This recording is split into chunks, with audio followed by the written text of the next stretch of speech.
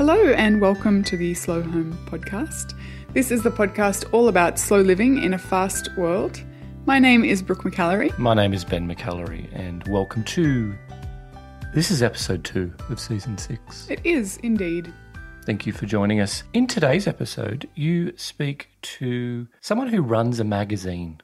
I do. Yeah. I speak with Robyn Rosenfeldt from Pip magazine.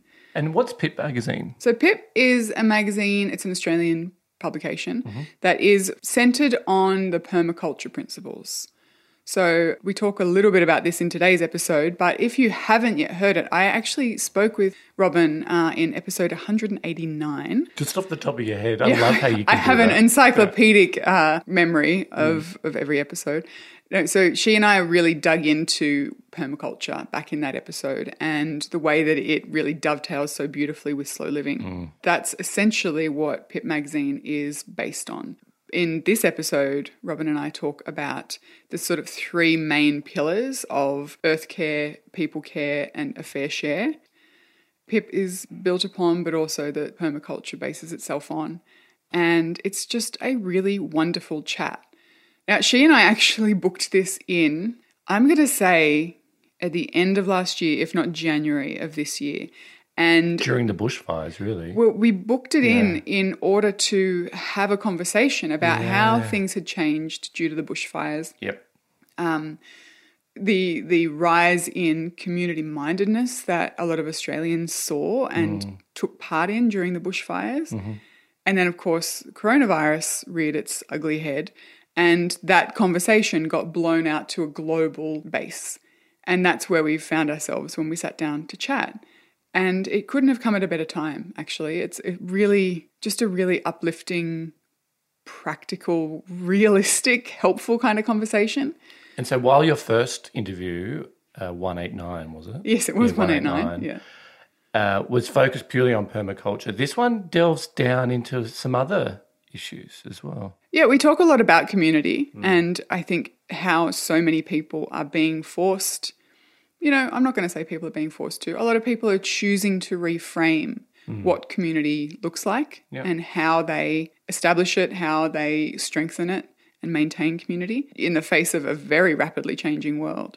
So we talk about that, but we also, Robyn has kids just a little bit older than ours, and we have a really great conversation about what it is to parent older kids in a way that is sort of centered on sustainability and community mindedness and, slow living, because that's a question. That's hard. It is hard. And that's a question impossible. I'm asked a lot, right? To a certain extent, when our kids were younger, it was easier because they just did what we said they were going to do and they ate they didn't, but they were served, they didn't have necessarily a very strong opinion about things. One way or the other, because I didn't know any different. Exactly. But as they get older, as they build their network of friends and influencers and start to really have their own point of view, often as teenagers and tweens, that's at odds with what you value. Yeah. And that is part of growing up. It's part of figuring out where you stand in the world and what you stand for. But it doesn't make it any easier as a parent because, we've arrived where we are because we believe that it is the best way forward, in terms of living more sustainably, in terms of making more earth-friendly choices, in terms of all the decisions, the big decisions that we make in our lives. So when your kids push back against that, it can feel a bit like you're failing. And so Robyn and I have a really good conversation about that, particularly the battles that are worth fighting and the ones that aren't, and the compromises that we find ourselves making that 3 or 4 years ago I wouldn't have ever thought that I would make. Yeah. So I think that is something that a lot of people listening to will relate to at any time of the year, at any time of, of life. And it sort of led us into another part of the conversation because I feel like a lot of kids are walking around carrying this eco-guilt that has been placed unfairly on their shoulders by world events, by previous generations not stepping up and looking after. You only have to look at the movements late last year around climate change and who they were led by. Absolutely. Yeah. Kids are getting real rowdy, you know, but at the same time, Kids are getting rowdy. good, get rowdy. That's a T-shirt just there. I think that's wonderful and inspiring, and I love seeing it, but I also hate seeing it because they shouldn't have to be, you know. And I think because the flip side of kids caring so much is that they also suffer what adults suffer, which is an enormous amount of eco-guilt and anxiety and that sense of never doing enough. So Robyn and I dig into that as well, not only for kids but for adults, and what it looks like to take action and why action and hope are so intrinsically linked. So that's sort of the three kind of main topics that we dig into.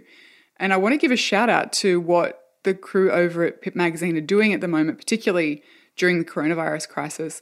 They're putting out a huge amount of really helpful content about living sustainably at home and staying at home to do that. Lots of content about making and building and doing and growing your own. Yeah. And it's really helpful. And for me, I find it really uplifting because it's something that you can do.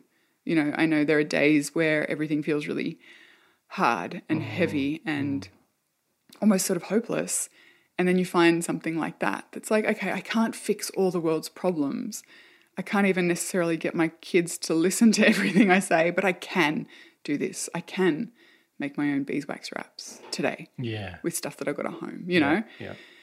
So I really just want to tip my hat to what Robyn and her team are doing and encourage you, if you're not a subscriber, check them out. Since we've moved back to Australia, I resubscribed and I love it. I love getting my copy of the magazine. Are you still a contributor to that magazine? No, I don't think I ever have been. Oh, haven't you? No. Sorry. I would like to be, though. Yeah. And Robyn is also recording occasional podcast episodes too, which are really worth a listen. So I'll link to all of that in the show notes, slowyourhome.com/season6. But if you want to head straight to the source, pipmagazine.com.au is where you can find them. Hey, we're in our final days of registering for the Slow Beginnings online retreat. So there's only a few days left, and I'd encourage those that are even a little bit interested to head over to slowyourhome.com/beginnings to find out some more information about that. But in a nutshell, how would you describe the course?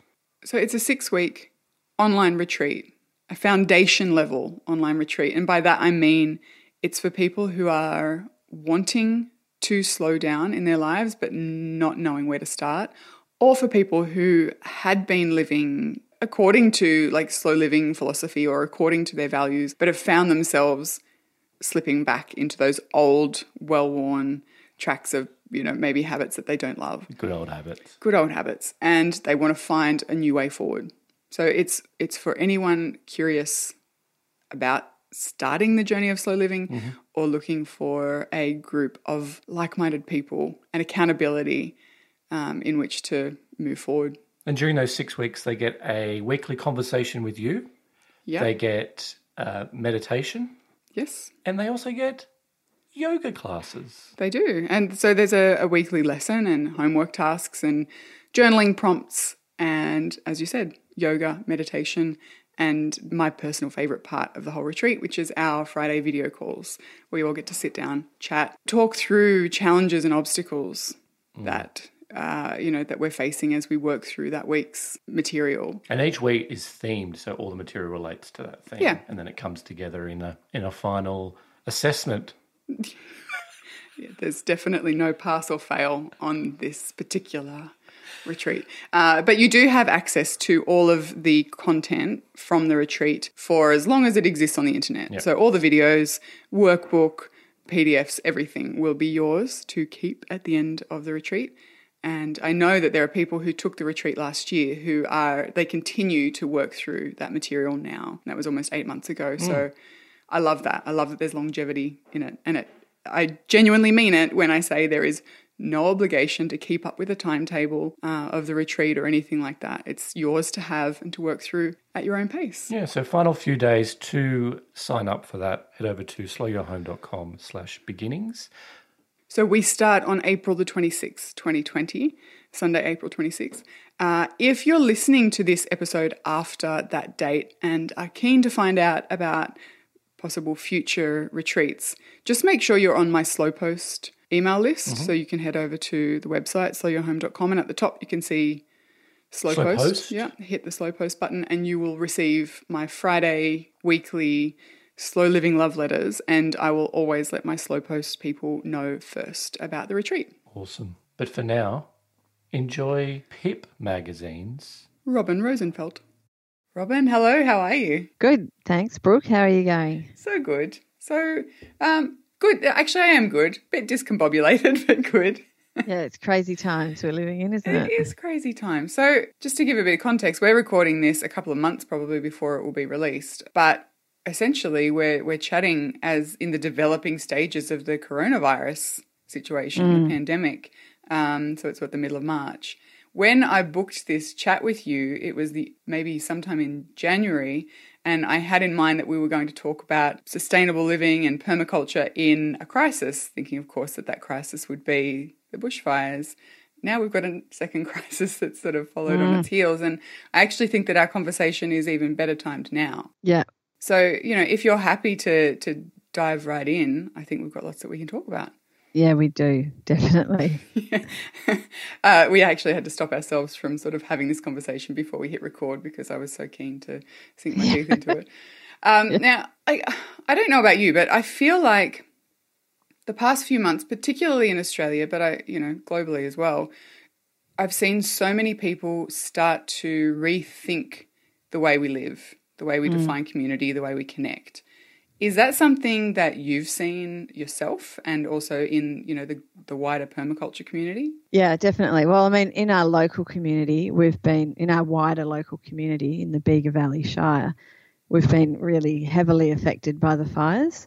So where I live, fortunately, it didn't come to our town, but, we're in close proximity to Cobargo, Corma, a lot of towns that were really, really badly affected. And, yeah, it has meant that we have had to rethink how things are happening. And particularly here, I think it was either just before New Year's or just after, they just sent everybody home. So we're a tourist town and the whole area was just cleared. Roads were blocked. All the roads in and out of the valley were blocked.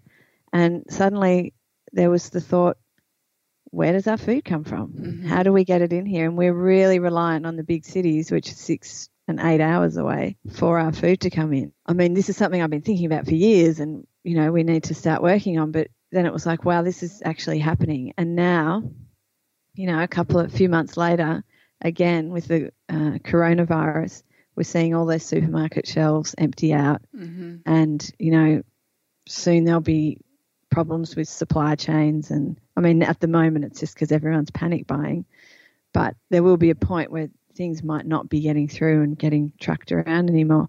And that's when we really need to start thinking about how can we as communities and as households start being more self-sufficient and self-reliant. Mm. And yeah, it doesn't mean each individual has to do everything themselves, like in that true sense of self-sufficiency, which is pretty impossible really. Yeah. It's about as communities, how can we support one another?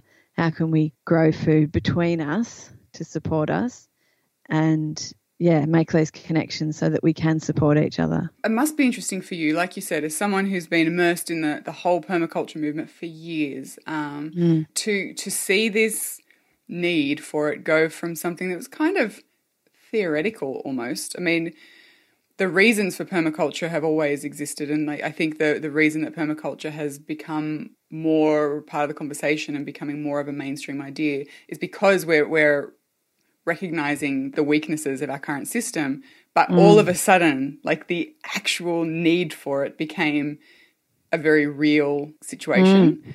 Yeah. The suddenness of that, I think, for people is what was so kind of shocking. That all of a sudden, like you said, facing the very real questions of where does our food come from? What can we do if all of these roads stay shut for months? I know for me, and particularly with this, the coronavirus thing as well, it's so much more widespread and it's kind of hitting many countries, not just sort of fire-affected areas or, something more localized.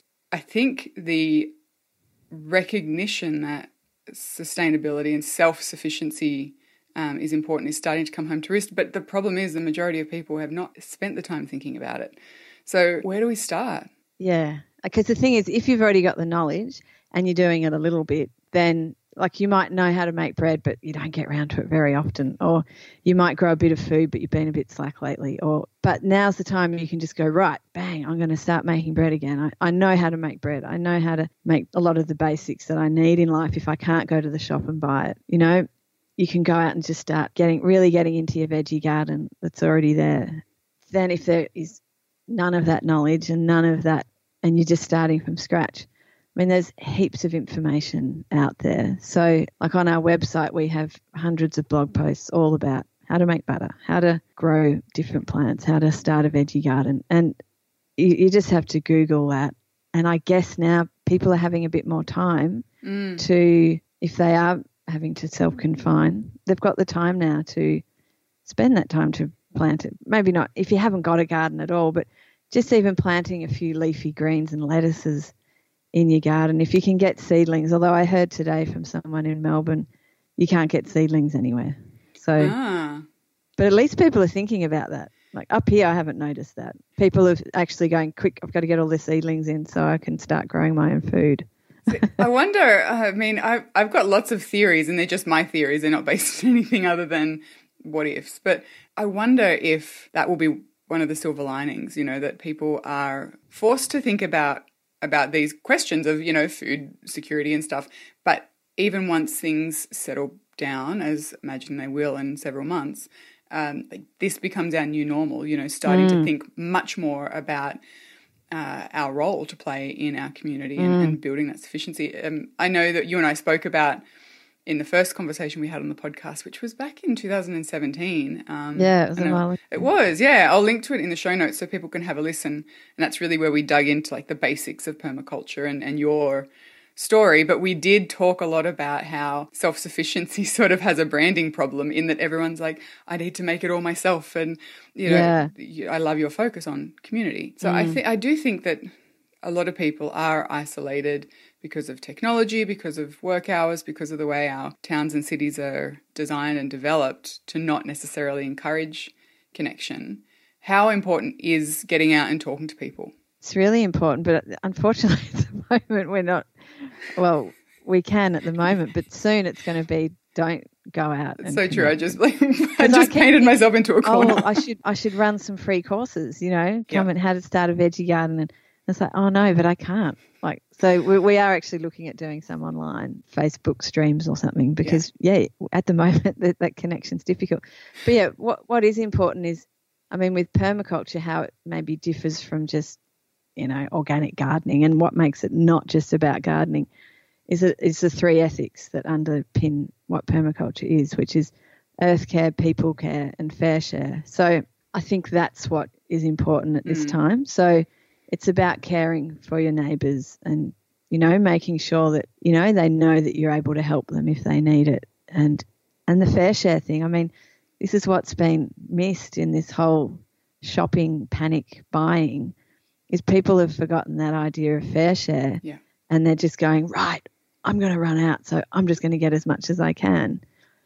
Yeah, that crisis kind of wouldn't be happening if everyone was thoughtful on that level and just taking what they needed. Yes.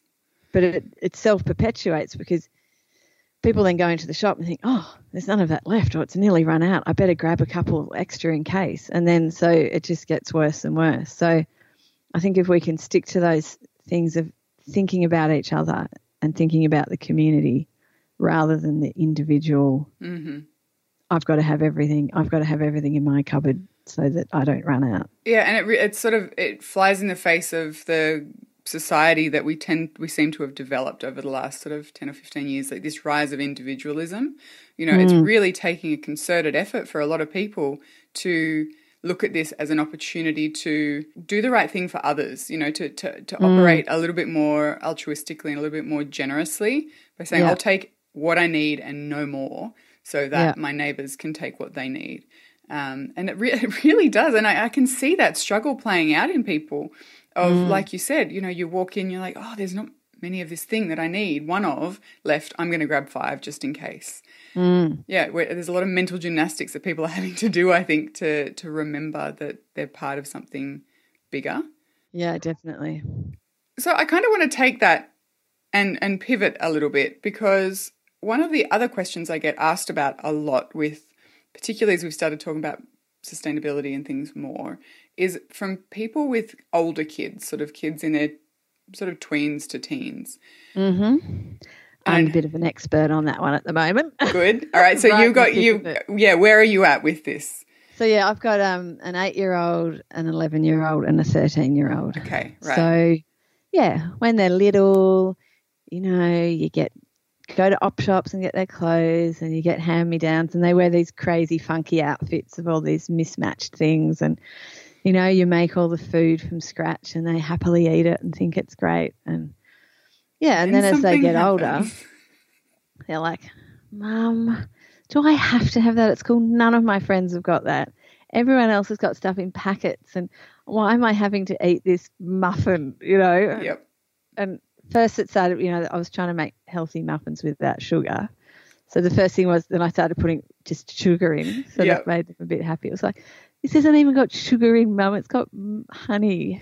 And then it got to the point they just didn't want that at all. And, yeah, you end up – and I think over the years I've got into a better place about how I feel about that. But, yeah, to begin with, I just was really torn, because I have all these ideals and all these ways that I want to live, and then my kids just did not want to do it. And to put it into context, my kids just go to the local school. They're not homeschooled. They're not going to an alternative school. So they're not – I think if you're homeschooling, you have much more control over it. And potentially at an alternative school where you're with like-minded people who also share those – are coming to school with their food in honeybee wraps and their homemade muffins, and but the general population, they have all sorts of influences, and that's what happens in life too. So I mean, it's a good thing. But so to begin with, I just was feeling really hypocritical, because on the one hand, I'm trying to live this life, but then my kids were just hating some of those things that I was doing and enforcing on them, because they just wanted to fit in. And for a lot of kids, they just want to fit in. They don't want to be the one in the playground with the weird thing that, it started off with olives and Dalmatis. They used to have them at school. It's like, Mum, I really don't want to have Dalmatis because they smell and no one wants to sit next to me when I eat. So, of course, you're not going to force that, and then olives, although their friends came around with the olives and then they all wanted to eat their olives too. Right. See, so there's silver linings there. They get to be the kid who introduces their friends to new ideas as well. But I mean, it's a really difficult thing, isn't it? Because I mean, as a parent, I can see things like traits in my kids that they don't like about themselves, or that they struggle with, and or values of ours as family, that if I can encourage them to kind of hold on to those things through those years of high school where all you want to do is fit in. If they can hold on to what seems like a quirk or what seems like a negative difference in them, the next few years, that it's going to hold them in good stead. But that's that's self-discovery. Like, you can't do that for them, unfortunately. No. And the thing is, I mean, often if you do just stand strong and keep eating that thing, people come around and they want to be like that too. But that can be hard when you're, a young kid who's, if they really don't want to do something and you're making them, it's just going to make them really resent the whole idea of it.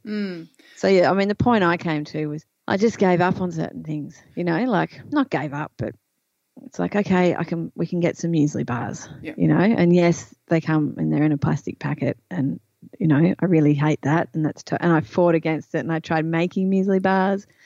It doesn't sit well with me.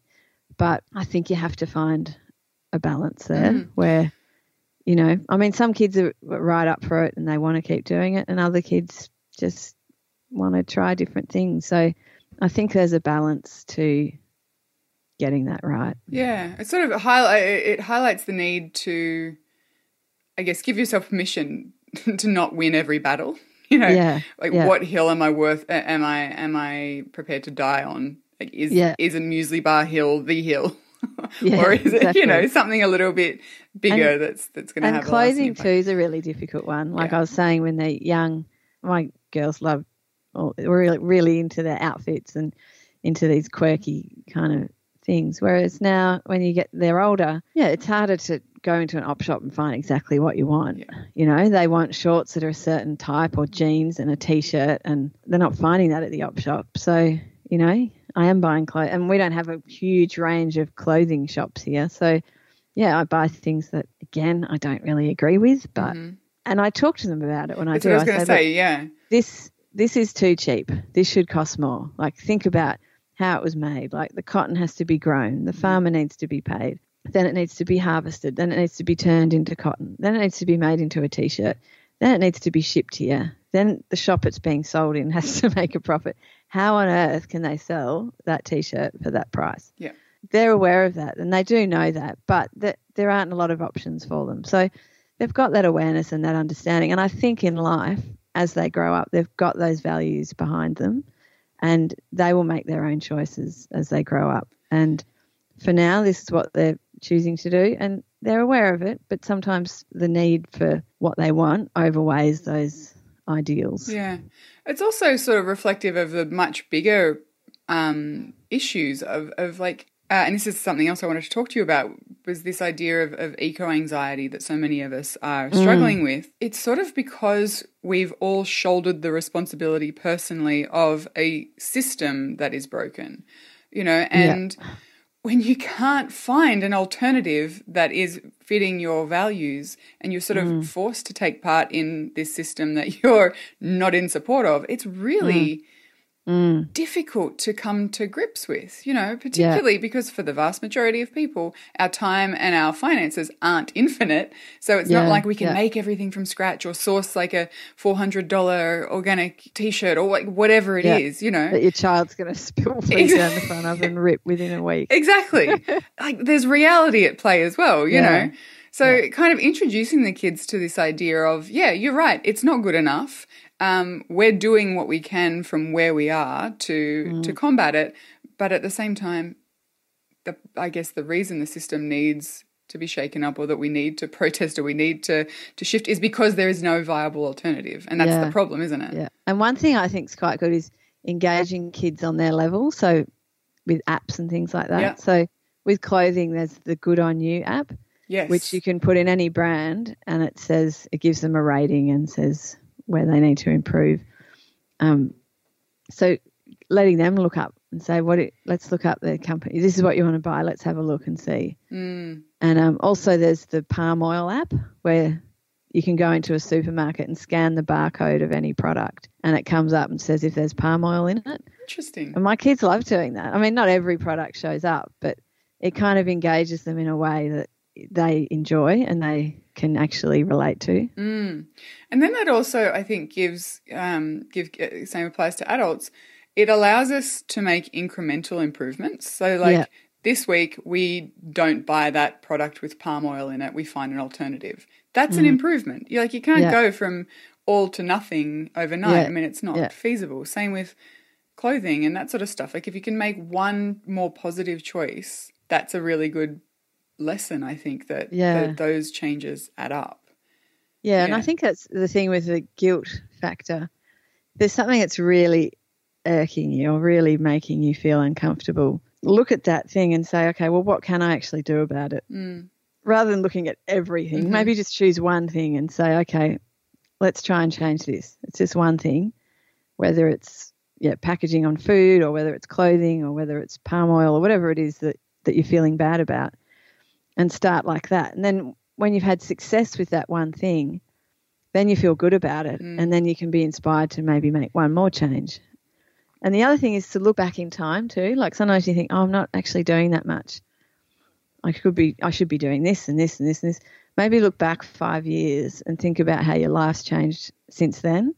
You go, well, 5 years ago I wasn't doing this, I wasn't doing that. And you can actually see that you've actually made heaps of those little changes along the way that all add up. And we're all on a journey. Like, there's very few people. I mean, there's no one who's living 100% the perfect existence. And it also, the other thing with social media and stuff like that, it's easy to sort of follow certain people who seem to be doing everything so perfectly and go, oh, God, you know.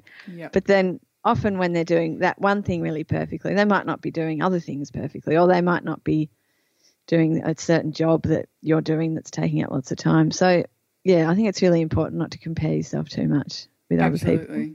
Yeah, absolutely.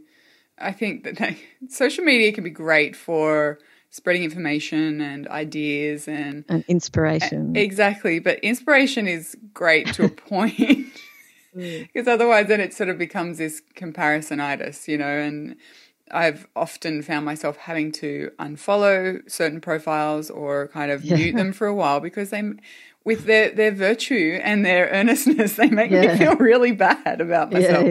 You know, and I'm not going to ever say, can you not be so great at this? Because I think it's important that people can see what's possible. A bit. Yeah, exactly. But, you know, we need to understand that as consumers of social media, we are allowed to step back away from these profiles that maybe make us feel like our efforts aren't good enough for a while.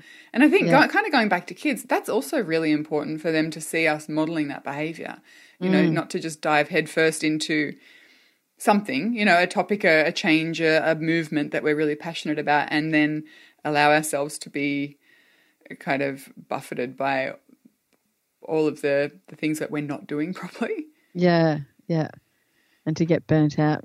Exactly. You can also end up feeling, you know, you're trying to run your business, you're trying to look after your kids and spend quality time with them, you're trying to grow food in the garden, you're trying to make everything from scratch, you're trying to have some self-time, you know, and there's actually maybe not enough hours in the day to do all of those things properly. So, you know, we need to be kind on ourselves. It's just like you wouldn't sort of turn to a friend and say, well, you know, you're not doing this. Like you'd be really understanding and you'd say, of course, you shouldn't feel bad about it. Look at all the things you are doing. Yeah. We don't do that to ourselves. We can be really harsh on ourselves. So I think, that's really important to just be kind to yourself and realise that you're doing a lot of stuff, especially when you've got kids and you're working, and that's huge. It is, and that relates so perfectly to people care as well. I mean, we are people. Exactly. You know, it's really important to allow yourself that compassion that you would share with other people. And I think that we're often the last person that we give that to. Yeah. Well, I actually just wrote an article in issue 16 of PIP about zone 0.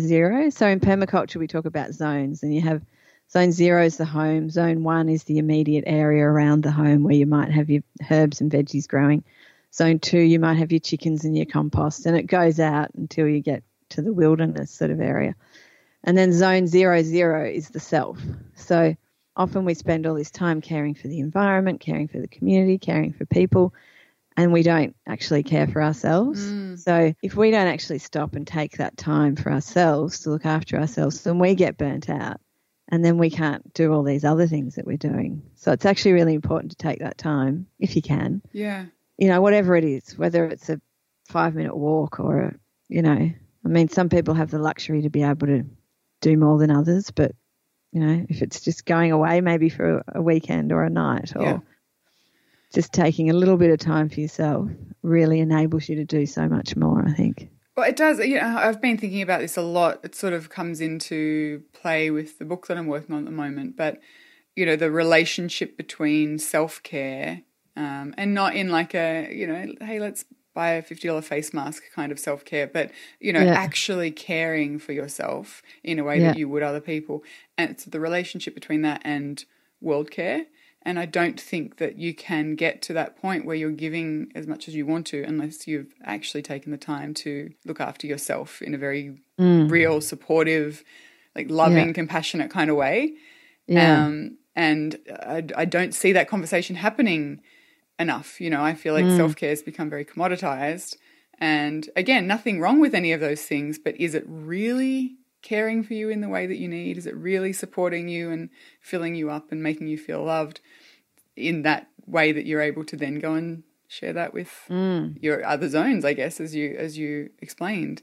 I really like that idea, zone 0.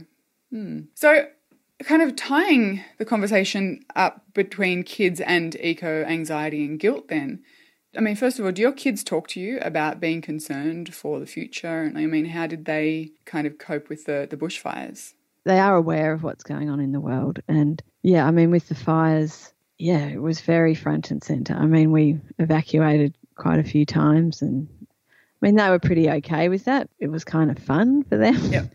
We went and stayed at a friend's place, and another time we stayed at a caravan park, and we kind of made it a fun thing. But yeah, as far as worrying about the world, I mean, they see these videos, and like when there were those fires in the Amazon, you know, one of my daughters was particularly concerned about that. And when they do have a concern, then you can sort of bring that back to, well, this is what we need to be doing so that, you know, we can help stop those things happening, and maybe not buying McDonald's burgers might help that. Yeah. And, you know, I mean, not that I'd buy them, but yeah, sometimes actually explaining that cause and effect. When we or people are doing these sorts of things, these are the problems that end up with. Because, everyone sees things like that, or turtles with straws up their noses, or all the rubbish in the ocean. I mean, that affects everyone, and kids especially. So I think it's using that as an opportunity to say, hey, here's an alternative. Maybe we should try and do this, and then we're not going to be contributing to that. So, yeah, I guess it's finding things that speak to them and their concerns, and then using that as a point to say, well, this is an opportunity, this is something else we could do, rather than just sort of going on at them all the time about. That's the other thing. We don't want to put the weight of the world on their shoulders. Exactly.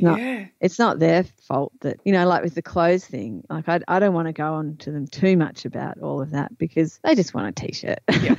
They don't want to be wearing the guilt and the weight of, you know, this industrialised system that we live in. They didn't have any hand in creating it, you know, exactly. That's not theirs to bear. Yeah, you don't want to put it all on them and make them feel responsible for it either. They need to have a childhood where they can grow up, and you show them the good things in life and the good ways that things are. And, you know, if they're doing things that want to do things that aren't all fitting in with that, well, that's okay. You know, they'll grow into adults, and if you're modelling it in your own life and your own choices, then they see that, even if they're not involved with that, even if they don't want to come and garden with you, but they see you in the garden and growing things and picking things, you know, maybe that's enough. And I do think that on some levels, particularly when, you know, we're stressing out that our kids aren't making like the right choices or whatever, we're really, our expectations of them are too high as well. Yeah. You know, we're sort of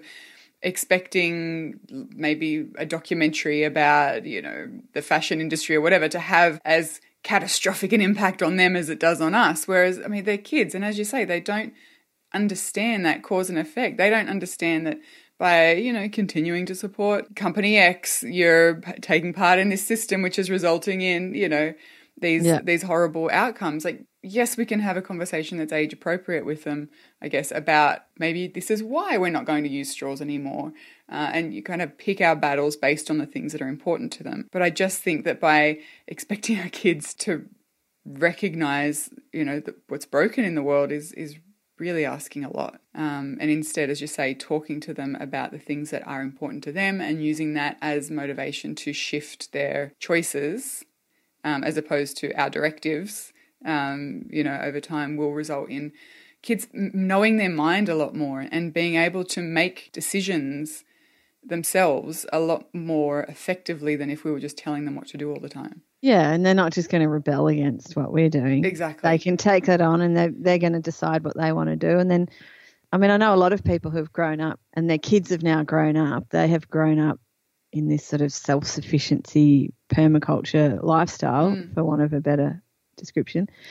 Yeah, and they went off into the world, and a lot of them come back again. Yeah. Once they're older, maybe late 20s, 30s, and they go, oh, actually, it kind of makes sense how you lived, and they want to do it, but they've got to find that themselves, and that maybe they don't take that choice. But yeah, I think we can't force kids to do anything. It's like we're saying, let's not be hard on ourselves and expect too much. Well, even more so, let's not do that to our kids. Exactly. Because, I mean, then on the other, like the other kind of flip side of that as well would be, you know, they often say that the voice we use with our children is the voice that becomes their inner voice, you know. So if we're telling them that their decisions aren't good enough, or that, you know, the things that they're willing to sacrifice aren't important enough, or they're making the wrong choice with the thing. That's going to become how they speak to themselves. And I don't want to raise a generation of kids who are constantly doubting their value or whether or not they're doing things right. Or giving themselves a hard time about every little action. Yeah.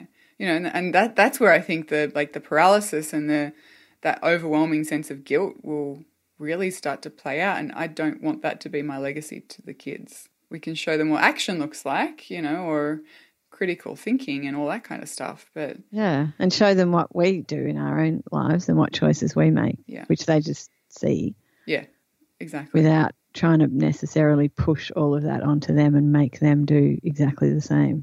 Yeah, it was interesting actually. I mean, over the summer we obviously had a lot of conversations about the environment, like just my husband and I, about the environment and, you know, what we can do and what's not being done and all that kind of stuff. And tried to not involve the kids in that really, because I don't want them to have this high level of anxiety if it's unnecessary.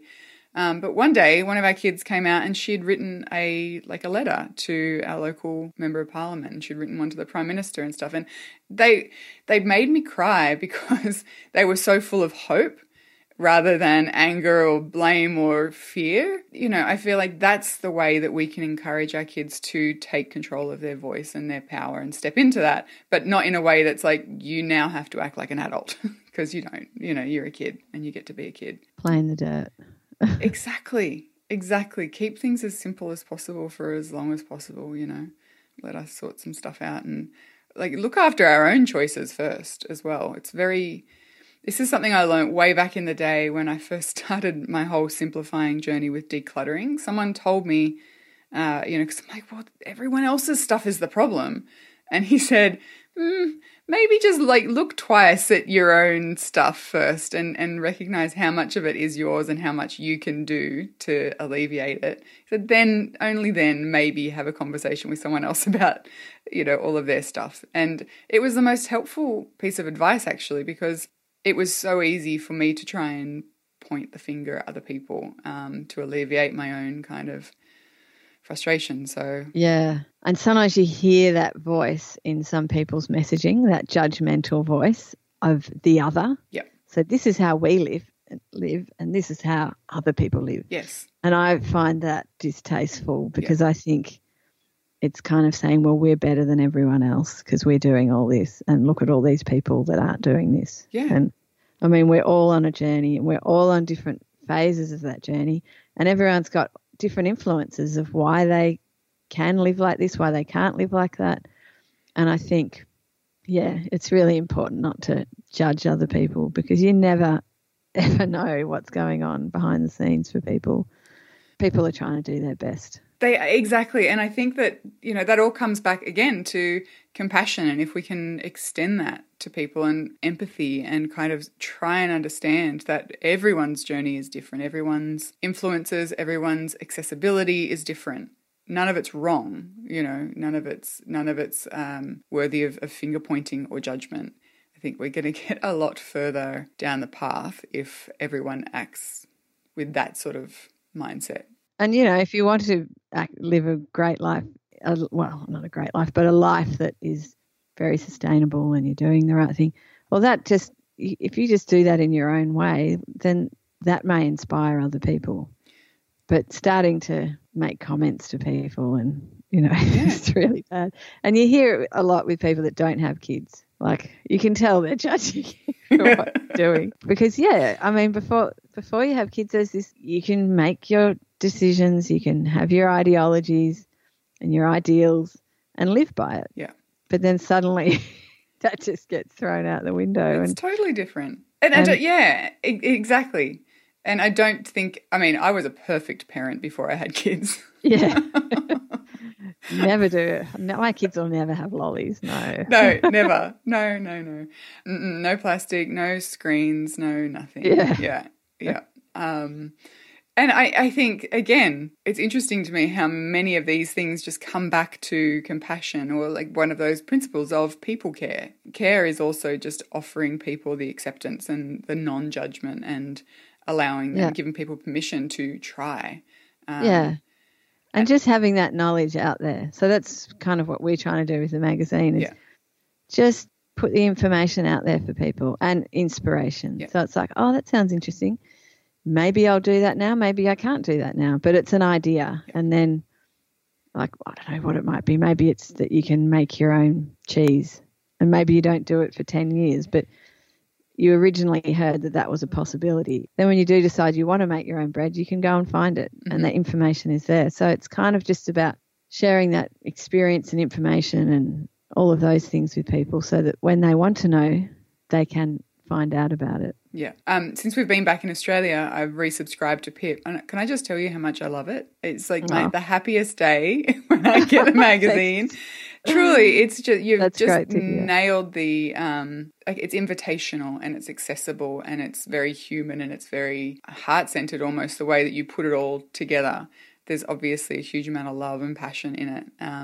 So anyone who's listening who is interested at all in anything we've spoken about today, go and check out pipmagazine.com.au. Now, before we head off, if you had one piece of encouragement or one practical shift, something that anyone listening today who is in the depths of, maybe the coronavirus crisis or some other kind of overwhelming sense of the world is too much, what would that be? Well, I think maybe learn a new skill. So something that can help you not be so reliant on the system. Maybe, and something that you might sort of feel a bit uncomfortable about being reliant on the system. So maybe it is making bread. Maybe it's learning how to grow some food. Maybe it's learning how to crochet. Whatever kind of speaks to you, that is something you would like to learn. Just make a little bit of time to just go out and learn one new skill and start implementing that into your life. It might even be how to make your own toothpaste. One simple skill, go out and learn it. You can feel good about that accomplishment. And then if you're inspired from there, then maybe you want to learn another one and slowly you can expand those skills and that knowledge. Yeah, absolutely. My own anecdotal example of that, I learnt to crochet last year. Oh, yeah. And I'm really not very good at it. I'm still trying to crochet a baby blanket for my nephew who'll probably be 21 before I give it to him. I just can't get the count right. But anyway, I practiced and learnt by crocheting dishcloths out of just cotton twine. And it's been so enjoyable because A, I've learnt to do something that I've always wanted to be able to do. But B, I keep my family in supply of these organic cotton dishcloths that they can compost when, they fall apart in a couple of years' time. And it's awesome because that sort of has this ripple effect that I didn't actually expect when I first started. So there's heaps of tutorials online if anyone's, Yeah, and that's the thing. Anything you want to know how to do, someone will have a video telling you how to do it. 100%, totally. Yeah. Robyn, thank you so much for your time today and for sharing. It's been fantastic chatting with you. Yeah, I've enjoyed having a chat too. No, it's been awesome. Take care. Yeah, you too. Thanks. Take care, everyone. Absolutely. Everyone take care of yourself and someone else.